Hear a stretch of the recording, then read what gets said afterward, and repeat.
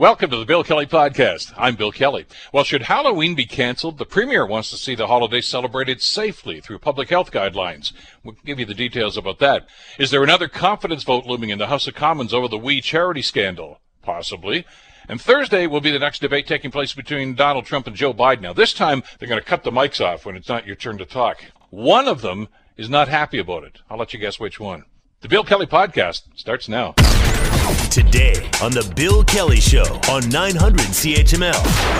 Halloween is coming up, and all of a sudden Halloween seems to have been the focus of an awful lot of attention by our elected officials. It's all because of COVID-19, of course, and the concern that the Premier and the Prime Minister, and of course locally, our medical officers of health have been talking about for the last little while. And that's, well, the recommendation is maybe let the kids go out. We're going to talk about that in further detail, but I want to get right down to what's going to be happening, because there are two sets of rules here. What they call the hot spots, which is the GTA, of course, Peel region, York region, and Ottawa. They're suggesting kids don't go out for Halloween at all. The rest of the province, including Hamilton, London, it's pretty much up to the discretion of the local representatives, and we're going to get some detail on that. But yesterday, in his daily briefing, the Premier says, look, he's just trying to look out for everybody. That's all he says. Here's part of what the Premier had to say yesterday. Celebrate Halloween, just celebrate it in different ways.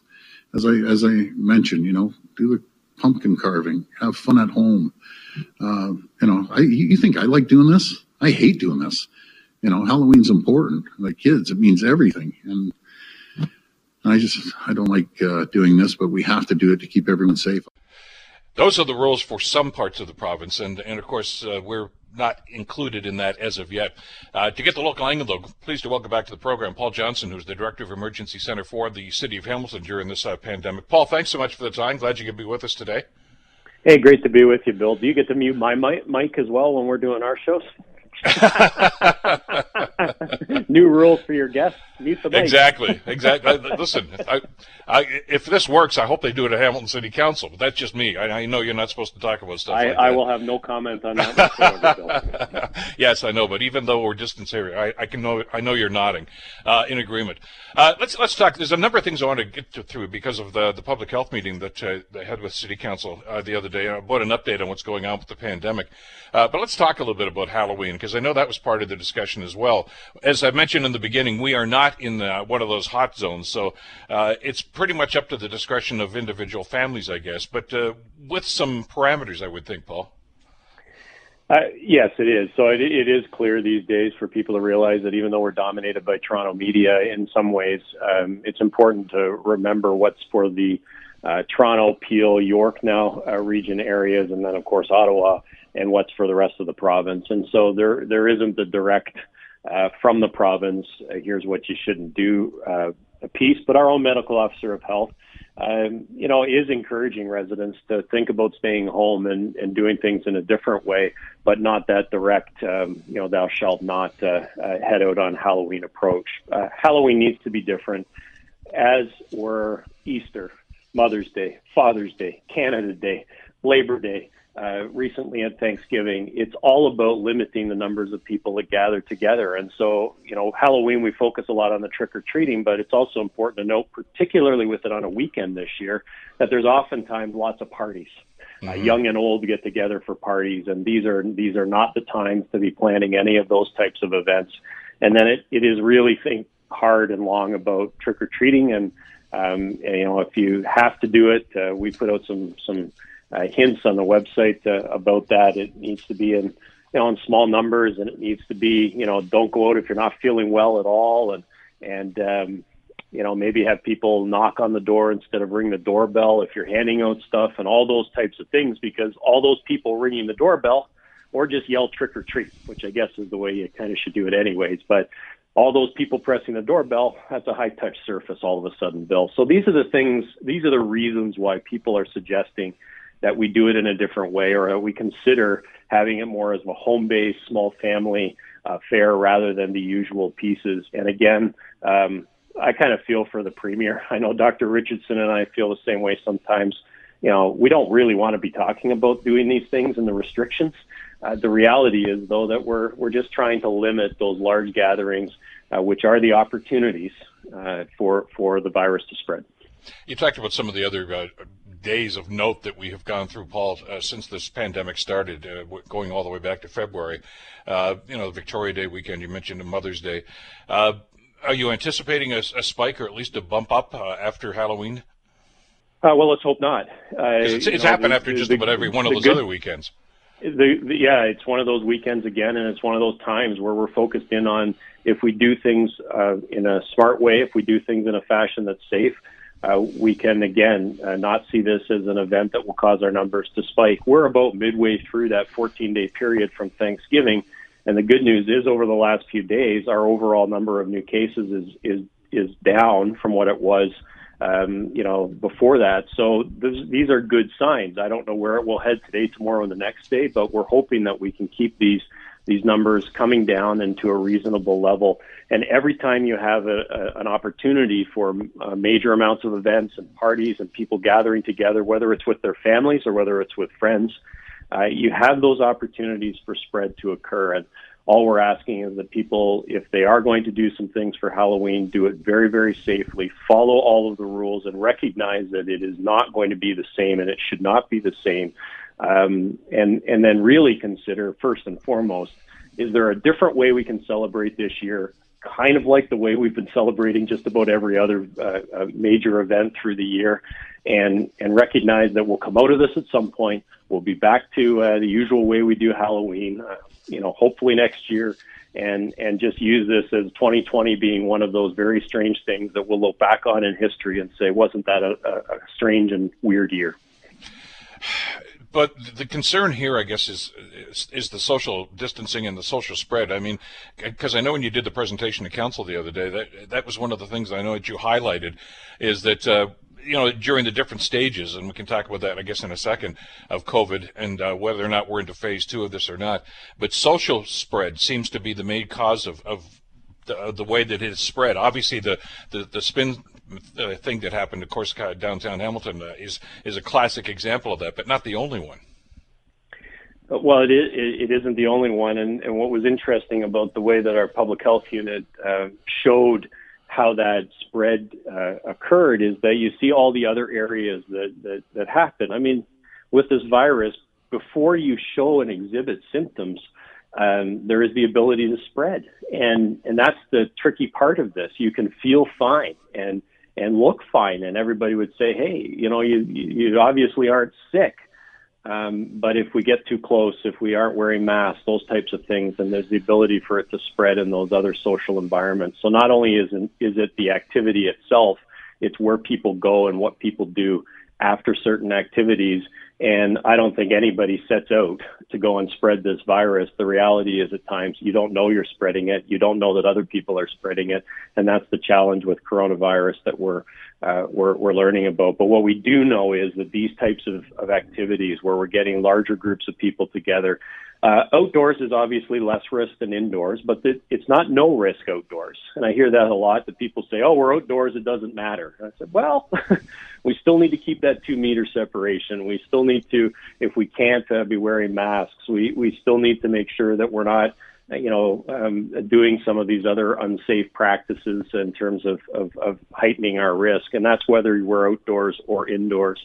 And that's why, we don't want this to be a case where then it's linked to people going back after these events to their own families, visiting other people, and all of a sudden you have it linked back to an event, walking out and trick-or-treating, but then realizing that several families have outbreaks in their own home.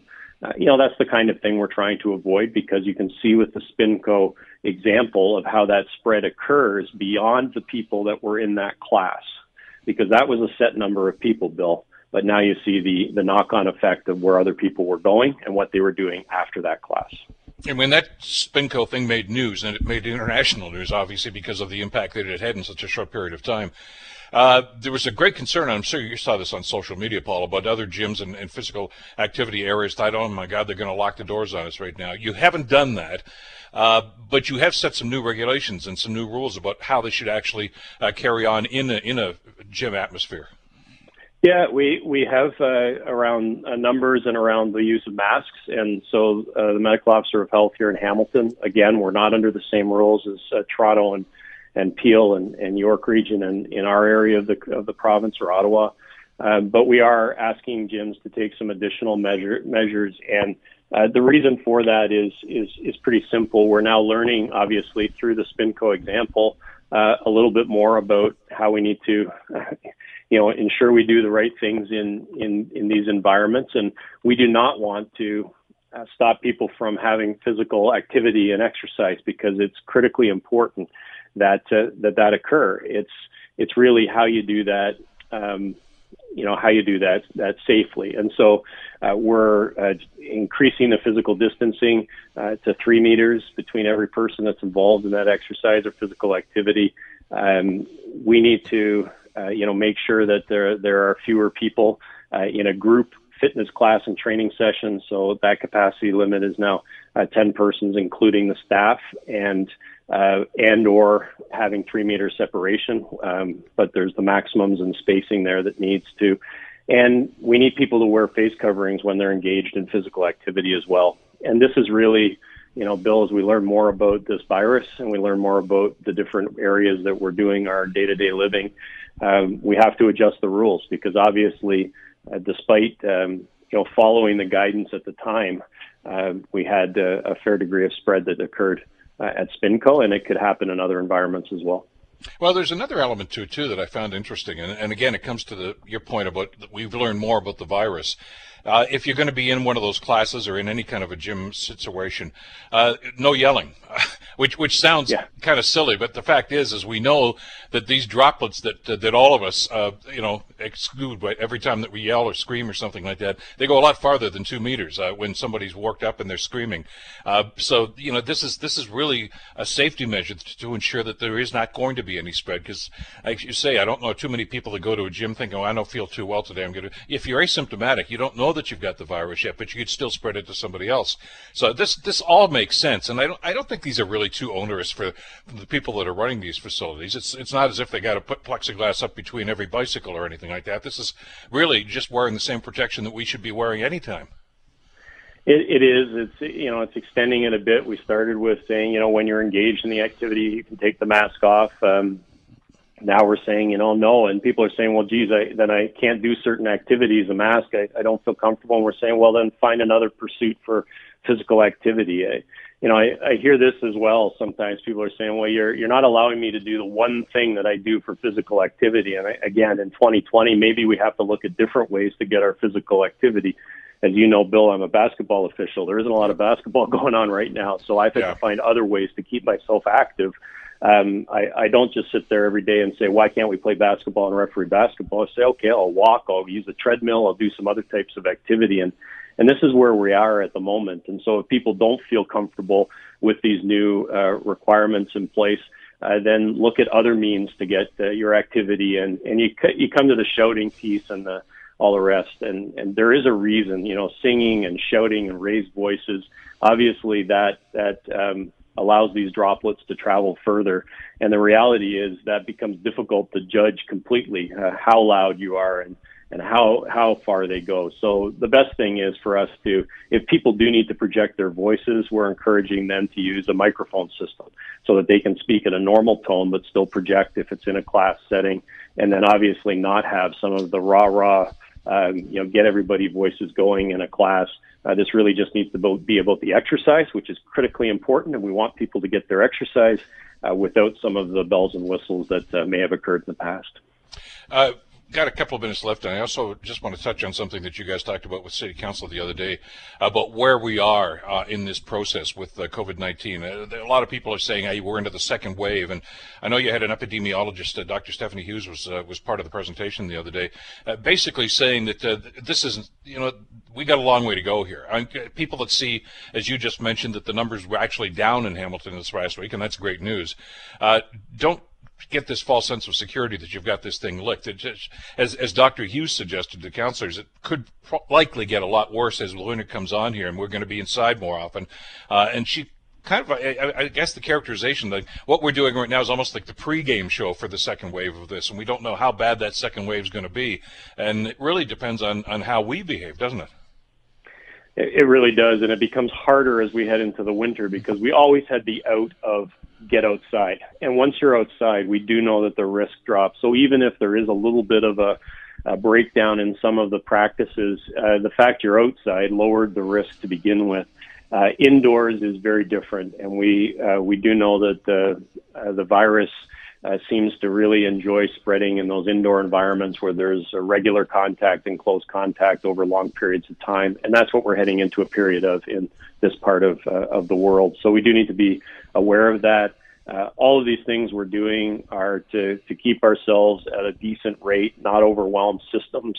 The good news is our hospitalizations are not increasing at a worrying rate, so that's good news. That allows hospitals to do the other types of treatments and surgeries and things that they need to do. So all of this is about protecting our ability to, by and large, live our lives the way we want to. And back to your point, relatively unintrusive actions on our part are going to allow us to have other surgeries available in hospitals, are going to allow us to go to work and go to the gym and have meals, either go collect meals or have meals out. All of those things will be open to us. They will look different and they will be a bit different. But the other reality is what you see happening in Toronto, Peel, and York, where there are closures. You can't go and have indoor dining anymore. Gyms are closing. It's fairly dramatic, and we don't want to get there in Hamilton. So, yes, we've got a long way to go. We still don't have any immunity to this, by and large, in our community. It's there. The virus hasn't gone anywhere, and we need to make sure that our efforts are very, very strong as we head into these winter months. Anybody who wants to get the lowdown on all these regs that we've been talking about, go to the city website, whether it's the City of Hamilton or City of London for our CFPL listeners. It's because that's updated on a daily basis, and they'll let you know what's going on. As always, Paul, thanks so much for this. Stay well, and we'll talk again soon. You bet. Thanks a lot, Bill. Paul Johnson, Director of Emergency Services for the City of Hamilton during the pandemic. And word to the wise, just follow the rules, and I think we're all going to be okay. You're listening to the Bill Kelly Show podcast on 900 CHML. It's getting pretty hot up in Ottawa, and I don't mean the weather. I'm talking about the atmosphere inside the House of Commons. We've got a number of key issues, including the fisheries dispute that's going on, of course, in Nova Scotia these days. We talked about that with the Prime Minister when he was a guest on our show yesterday.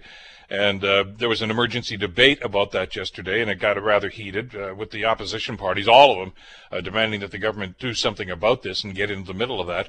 That's one element of this. But there's also some other things that are happening vis-a-vis a new anti-corruption committee that the Conservative government under Erin O'Toole are trying to put forth. So it's getting kind of messy, and there's some concern right now that it might get to the point where there could be a snap election as a result. And I don't think anybody saw that coming a week ago.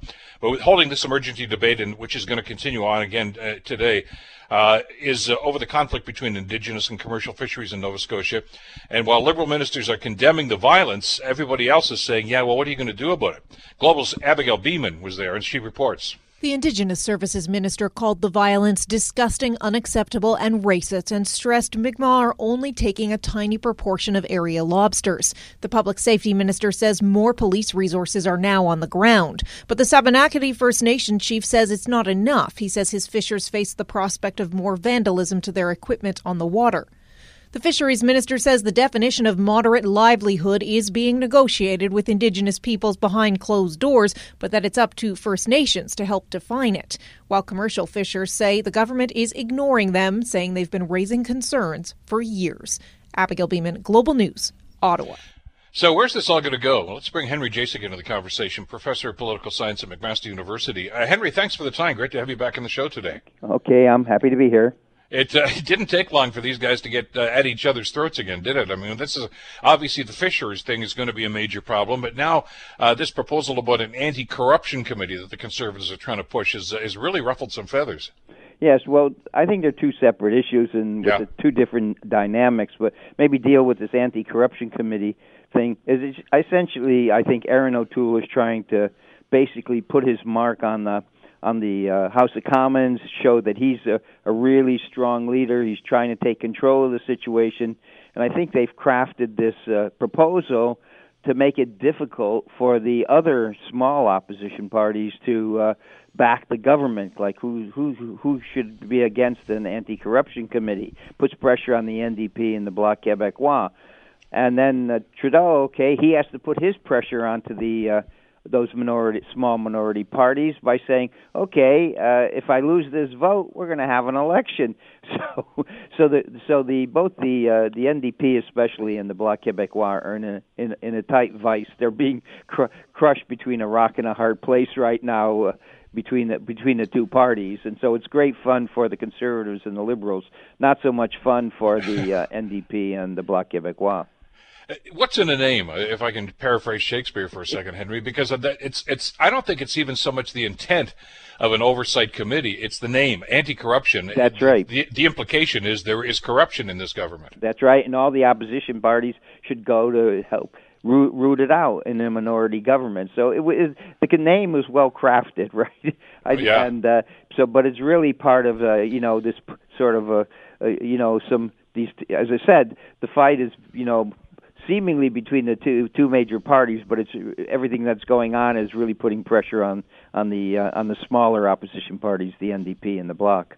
And you're right, the way that the government's tried to turn the tables on them. The House Leader, Pablo Rodriguez, basically said that if you pass this and by definition say that we're corrupt, that's a non-confidence vote and we're going to call election. The Prime Minister is going to go see the Governor General. And I don't think anybody really wants that. I mean, No. They all say they don't, but I mean, you get the sense, Henry, that anybody's in a position right now to fight an election? Well, I don't think anybody really wants to, and I think the Conservatives were unhappy when they heard the Liberals were going to define this as a confidence motion, because they now found that the Liberals matched them in the power rhetoric and upped them a bit. So now they have to figure out what are they going to do with this one. I don't think this one's going anywhere at this point. I think everybody's going to concede we're not going to have an election at this point because. No one really wants one. Everybody wants to threaten one, but nobody wants. Well, so two major parties want to threaten each other, but they don't really want an election right now. And certainly the Bloc and the NDP right now don't want an election. Certainly not at this issue. The Bloc would have been a bit different when the WE scandal was when people were talking about it, but the WE scandal has pretty much played out, and people really aren't interested in it anymore. So the Bloc lost the leverage they might have had on the Liberals in Quebec at that point if there was an election. So they've been very quiet about this. They don't want an election. Well, yeah, and the reporting we've heard this morning is that the Conservatives are now reconsidering the name of this proposed committee. I guess they want to turn the heat down a little bit. You're right, or maybe try to make it acceptable. Yeah. And hopefully they can get a committee without the government threatening that it's a motion of confidence. But the Liberals probably know that, at this point they've got all the opposition parties worried about an election, so they probably feel pretty good for the time being, at least on this issue. On this issue. Well, let's talk about the other big one that caused the emergency debate in the House yesterday. This is serious stuff. This isn't just playing politics. No. Between what's going on with the two elements here, of course, the commercial fishers and, of course, the Aboriginals. There's elements of accusing each other of racist views, of depleting the stock. I mean, there's a lot of finger-pointing going on here. Oh, yeah. I mean, this is a sad case of where for 21 years you've had all sorts of different players take a position on this, and nobody's really taken what I think is pointed the way to a winning solution here. And I would begin with the courts. I mean, the courts started this whole thing 21 years ago by saying, well, the particular, indigenous fishers are owed a moderate livelihood. Okay, that's wonderful. What they've done, though, is the courts weighted on in something that is essentially an economic issue. When you're talking about a moderate livelihood, we're talking about dollars and cents. So, but the courts aren't really very good at actually proposing, economic policy, and they just let it drop there. Applied, an illegal issue,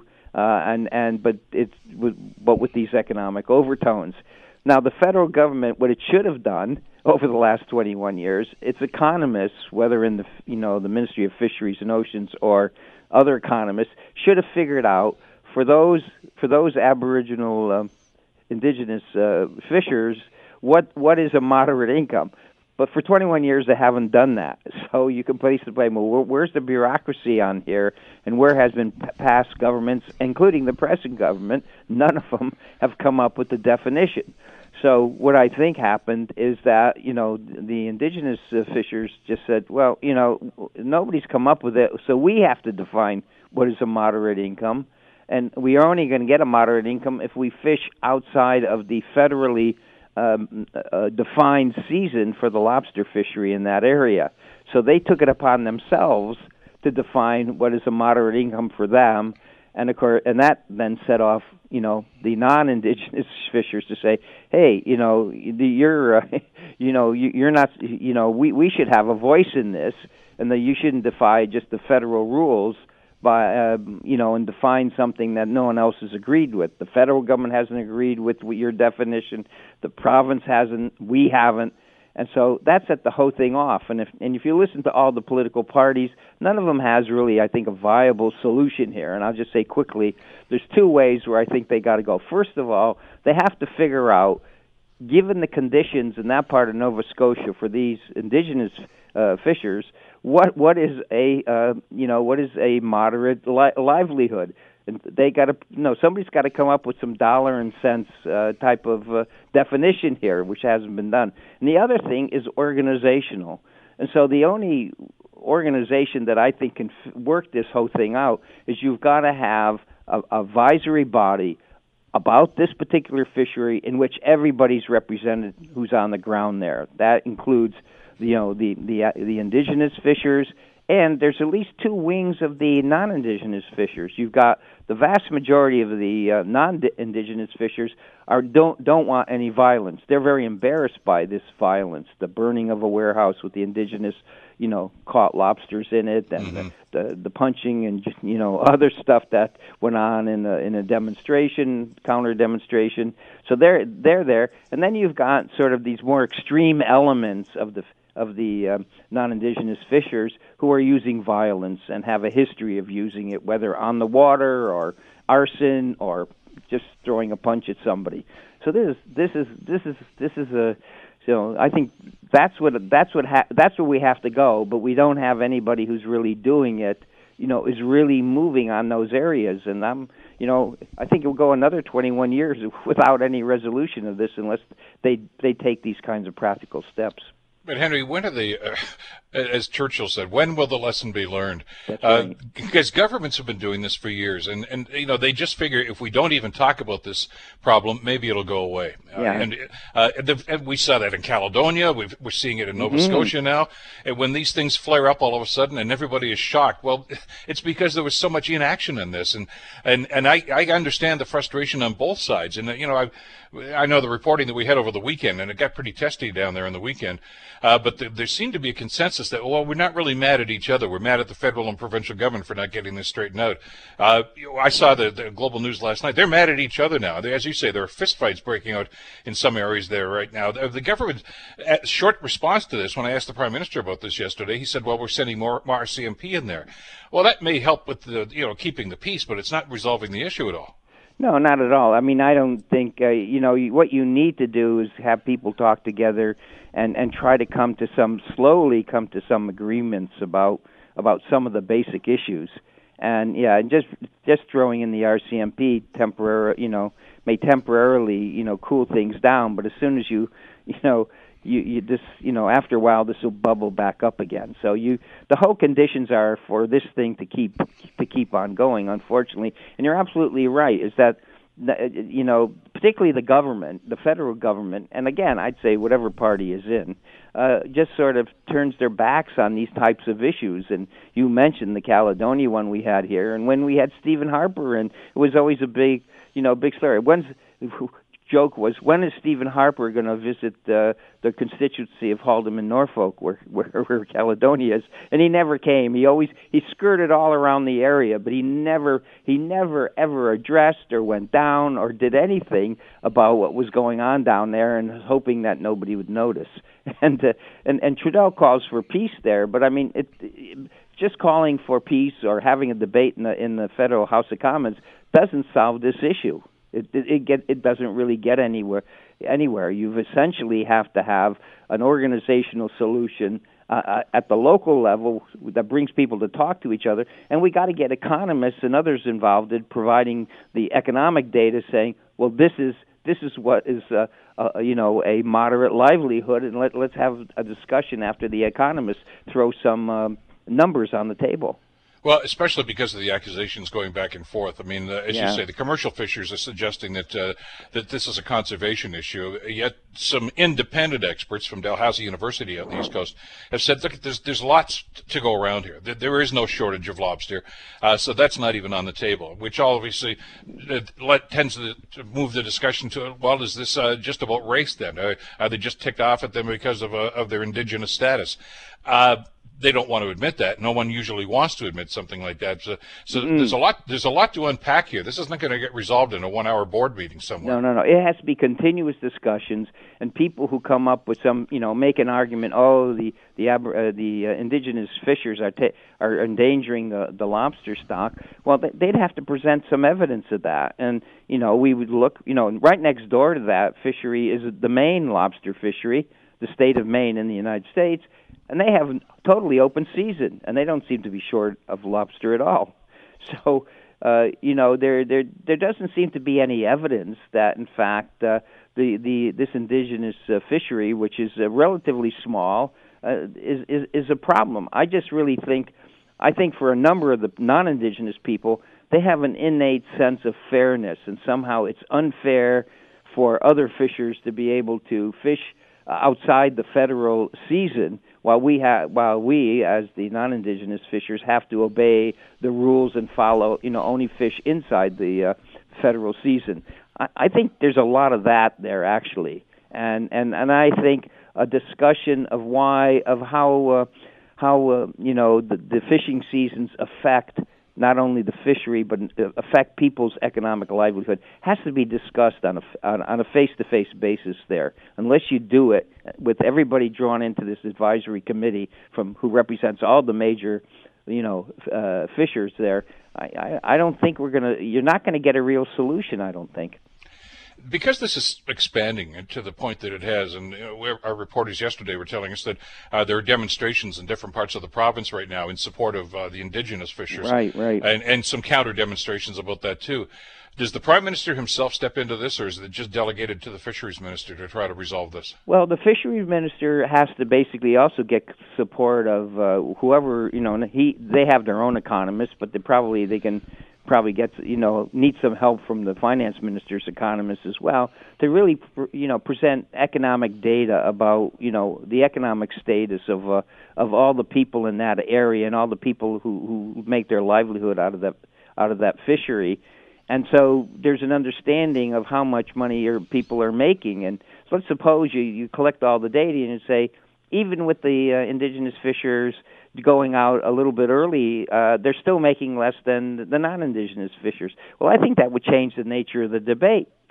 Now, if you showed that, on the other hand, the indigenous fishers are making a lot more money than the non-indigenous, then you have to, talk to the non-indigenous fishers and say, okay, we may have to have maybe you can go out a little bit outside of the mandate, but you can't basically decide that you're going to go out whenever you want. So that's why we need to have some evidence on the table about people's incomes and livelihood. I think that's necessary, and there's absolutely no evidence out in the public, and I assume the government hasn't collected it inside, but they should have.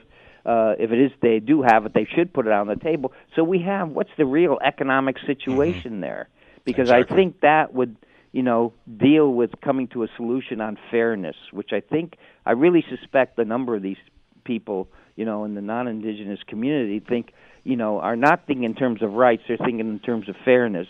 And of course, we have to blend the two together and come out of a situation, and I think that it only gets done by dialogue face to face.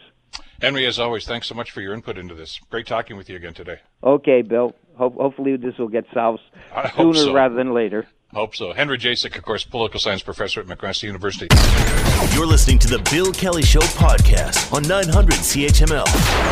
Thursday evening, the third and final presidential debate between Donald Trump and Joe Biden will take place. And, they've modified some of the rules because of, what happened in the first debate, of course, and even the vice presidential debate with people talking over each other and, very, very difficult to follow exactly what's going on. But will it make a difference in the race, which is only 2 weeks away now? Aaron Call joins us, Director of Debate at the University of Michigan and editor and co-author of Debating the Donald. Aaron, thank you so much for the time. Good to have you with us today. It's great to be back with you. Let me ask you, with the rules that they've put in place now, which essentially mean that if you're not speaking in the first part of this debate here, when you have 2 minutes to answer, the other guy's mic is going to be shut off now, so that hopefully there's not going to be anybody talking over each other. Is that going to lower the temperature in the room enough for this to be a decent-sized debate and an intelligent debate of what's going to be happening and the issues? A little bit. I think that there was hope that the moderator would have the ability to cut the mic of both candidates at any time during debate, but that wasn't something that could be agreed to by both campaigns. It's tough to change the rules once the debate cycle is already underway. So this was kind of a compromise that just automatically the moderator doesn't even determine for the first 2 minutes that each candidate speaks during each segment, the opponent's microphone, the person that's not speaking, will be muted automatically.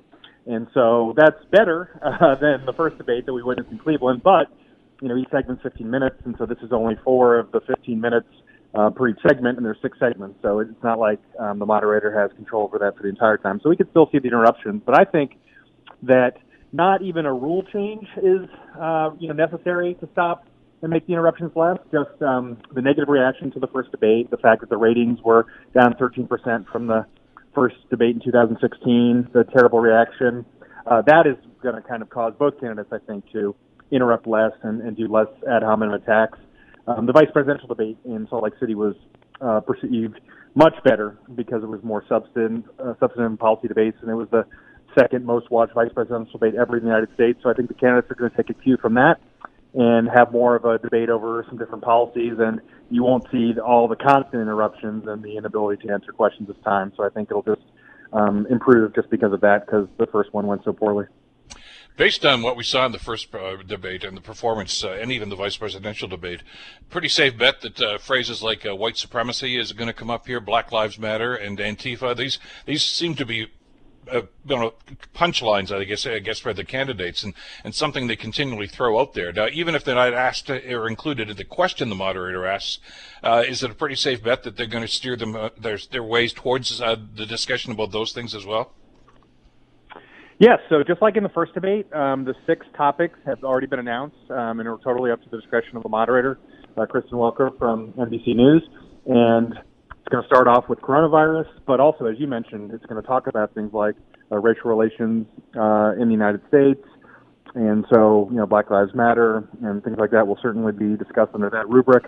Leadership, national security, and others. And so, we have an idea, at least, of what the framework and the outline of the 6 topics are. But, as you mentioned, the moderator can ask questions, and then the candidates are free to talk about anything they may like, and so it can go off into a number of different directions. And as we saw in the vice presidential debate, Susan Page of USA Today did her best to ask pointed questions, and then maybe there was a little bit of an answer, but then especially Mike Pence would kind of pivot to things that he wanted to talk about, and Kamala Harris did the same when she wasn't willing to answer certain questions, and that's just part of debates. There's certain things that the candidates would rather not talk about. President Trump would like to not talk about what his replacement is to the Affordable Care Act. Joe Biden would like not to talk about his son and his business dealings and Ukraine and China. He would not like to talk about if he was going to pack the court or increase the size of the Supreme Court if Amy Coney Barrett is confirmed to the court before the election. And so some things just don't pull as well, and candidates try to avoid them, and they try to pivot to more comfortable terrain for them. And the question is how the audience will hold that against them, if they will view it as, they're ducking the question and not asking what the question that the moderator would like, or if they like the answer and like where they go, then they could be rewarded for that. Yeah, as soon as you hear this phrase, yeah, but I want to go back to whatever the issue is. That okay, it's going to start and go back and forth on that because I mean, these guys all do their own polling anyway, don't they, Aaron? And they know what resonates with their crowd, their base, and their supporters. And it's incumbent upon them, I guess, to make sure that those points get brought up during the debate. Yes, I mean, base support, enthusiasm, turnout is really important for President Trump. That's been one of his strengths. He has, 30 to 40% that are really committed toward him and are through thick and thin, no matter what happens, they're going to support him. And so things like conservative nominations to federal courts, especially the Supreme Court, is very important. Not having a national mask mandate, because saying that that should be left up to local, states and governments, and that's something important to him. For Joe Biden, he knows that he's got this left, kind of part of the party that Bernie Sanders and others supported, and they, you view this as kind of ramming through a controversial judge at the last second, and they want to do things like banning fracking and the Green New Deal and things like that. But so he's got to kind of have an ode to that because there are a lot of people on the left side of the Democrats that didn't turn out in 2016 in major cities, places like Detroit, Milwaukee, Philadelphia, and that's part of the reason that Hillary Clinton did not win, because they voted for President Obama in 08 and 12, but not Hillary Clinton. So you have to make sure that they're enthused, but at the same time, you don't want to lose people that are more moderate and in the middle that Joe Biden has done a good job of getting right now. And so it's a really tough balance for them to do. Obviously, both sides need to cater to their bases and make sure they're enthused and turn out, but there's still this small 5% sliver of the voting population that maybe voted for Obama, then Trump, and then the Democrats in 2018, and are still up, have not made up their mind in 2020, haven't really voted yet. And so those are the real small slice segments that both candidates have to be concerned about and pitch their arguments to on Thursday night. When you talk about style, though, and obviously this idea about cutting the mics off for the first part of the debate is to try to temper everybody's attitudes and their enthusiasm, I guess, to try to jump at each other. But when it comes to the individual style, I mean, Trump's base, the people that, as you say, love him no matter what, they want the combative Donald Trump, don't they? They want him talking over. They want him attacking Dr. Fauci and Joe Biden, and calling the Biden family, a corrupt empire, a criminal enterprise, and all these sorts of things. They eat that sort of stuff up. So I got to figure that Trump is going to lean that way at least some of the time. Yes, that's all true. And they, in debates, there definitely is political currency to be gained by attacking the moderator, attacking the media. I will say that there's a little bit less benefit to that in this cycle of debates this year because of coronavirus, the crowd sizes have been so much smaller. Mm-hmm. In Cleveland, it was like between 75 and 80. In Salt Lake City, it was maybe 100 or 200, and I imagine there'll be a similar sized crowd in Nashville, Tennessee, and that's much smaller than a normal debate. In a normal debate, you could have a presidential 1,000 and a primary debate several thousand. And those attacking of, the media and elites and the moderators, that can really cause big applause lines. And the candidates feed off that, and it works for them in a debate. But that's not really not able to replicate that this time because the crowds are so small and nonpartisan, and so you may not get about as much mileage there. But you're right. Trump's base is very important to him, and obviously he can't win if they're not enthused and they don't turn out. Republicans have done well with new voting registration numbers recently, but the question is, can President Trump win if his major focus is on a base-only strategy?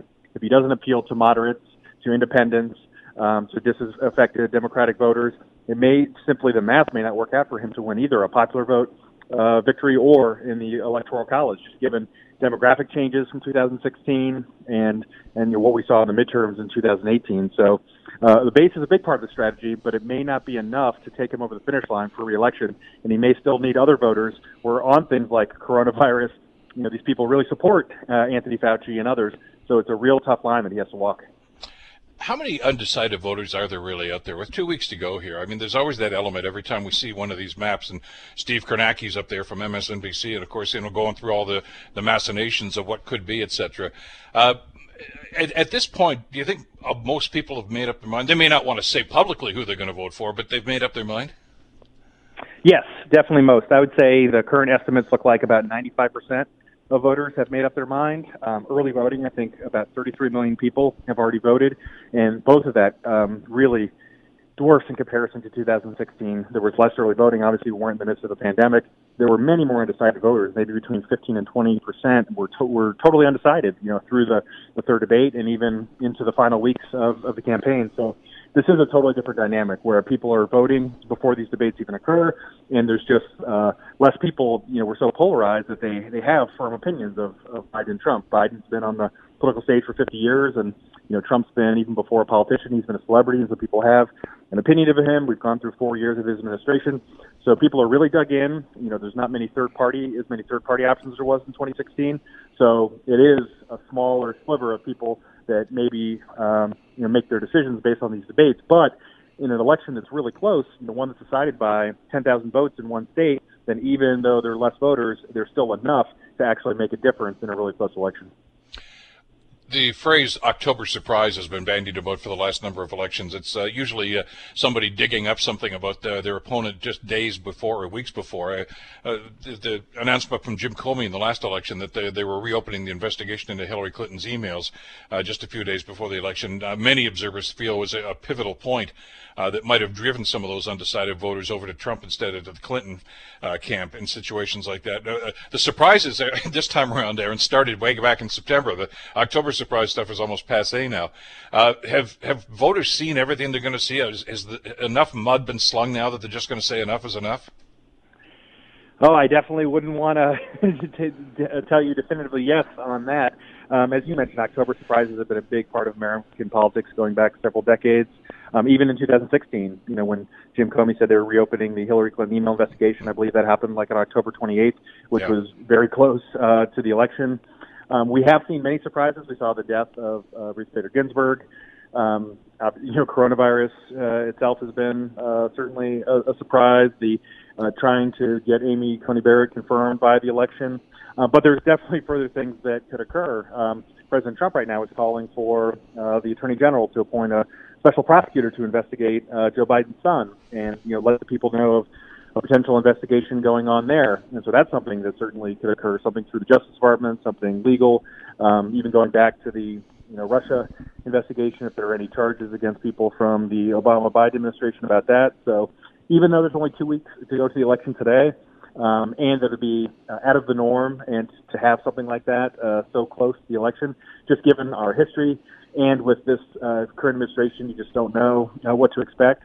I definitely wouldn't say it's out of the question, but at the same time, the impact of any such even later October surprise would be less than a typical year, given how prevalent early voting has been thus far, and people's minds are made up. It would take a gargantuan surprise at a very late date to make a big enough difference, I think, to impact the election, since we're so close to it. There are some commentators, Aaron, that are assuming when they see these long lineups and the percentage of early voting, that indicates change. People usually go out in those numbers when they want to see a change, in this case in the White House. It's probably, there may well be an element to that too, but as you mentioned earlier, in many of these combat states, the ones that are up for grabs right now, like Michigan, Wisconsin, places like that, Republican registration has gone up as well. So I guess the question here is, do you believe the numbers that you're seeing right now, where Biden's got anywhere from an 8 to 10 point lead nationally and a percentage point lead in some of these battleground states, but significant leads in others? There's another stream of thought here that says this is going to be a lot closer than a lot of people think.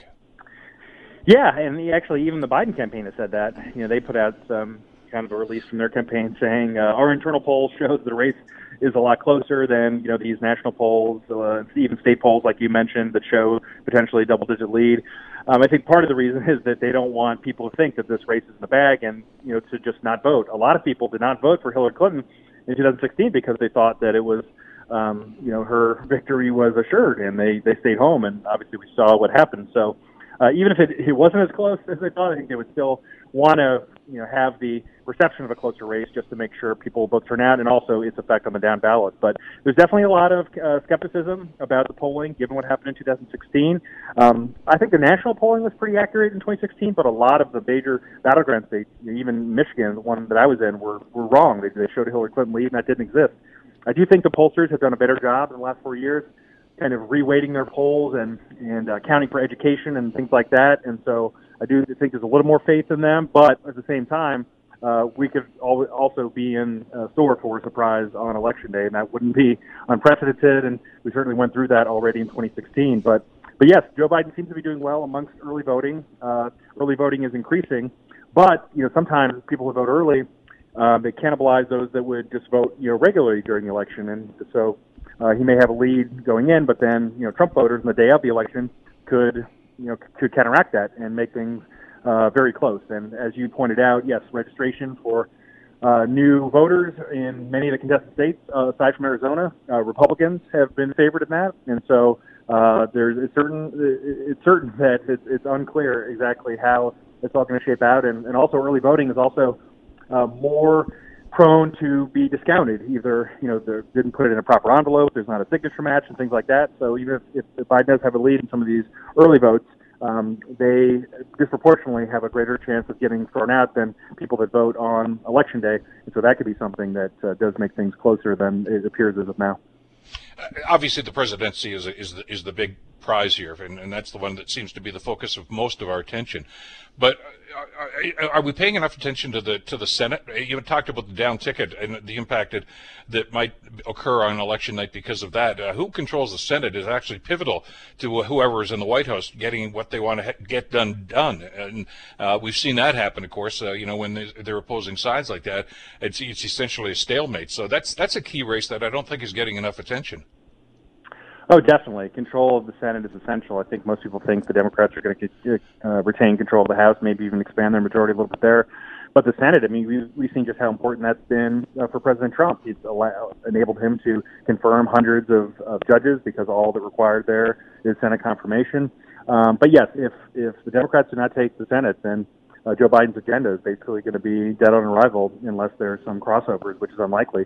And going back to when President Obama won in 2008, the first thing that Mitch McConnell said was that my major job is Senate Majority Leaders to make Barack Obama a one-term president, and they control whether things get voted for. The filibuster still would require 60 votes for anything, and so all the aspirations that Joe Biden wants to do, if it's on climate, energy, economy, and taxes, none of those things are going to happen if the Democrats don't win control of the Senate. And a lot of times the things are linked. If Joe Biden is up 8 to 10 points nationally, that's certainly going to help his coattails in a lot of these Senate races.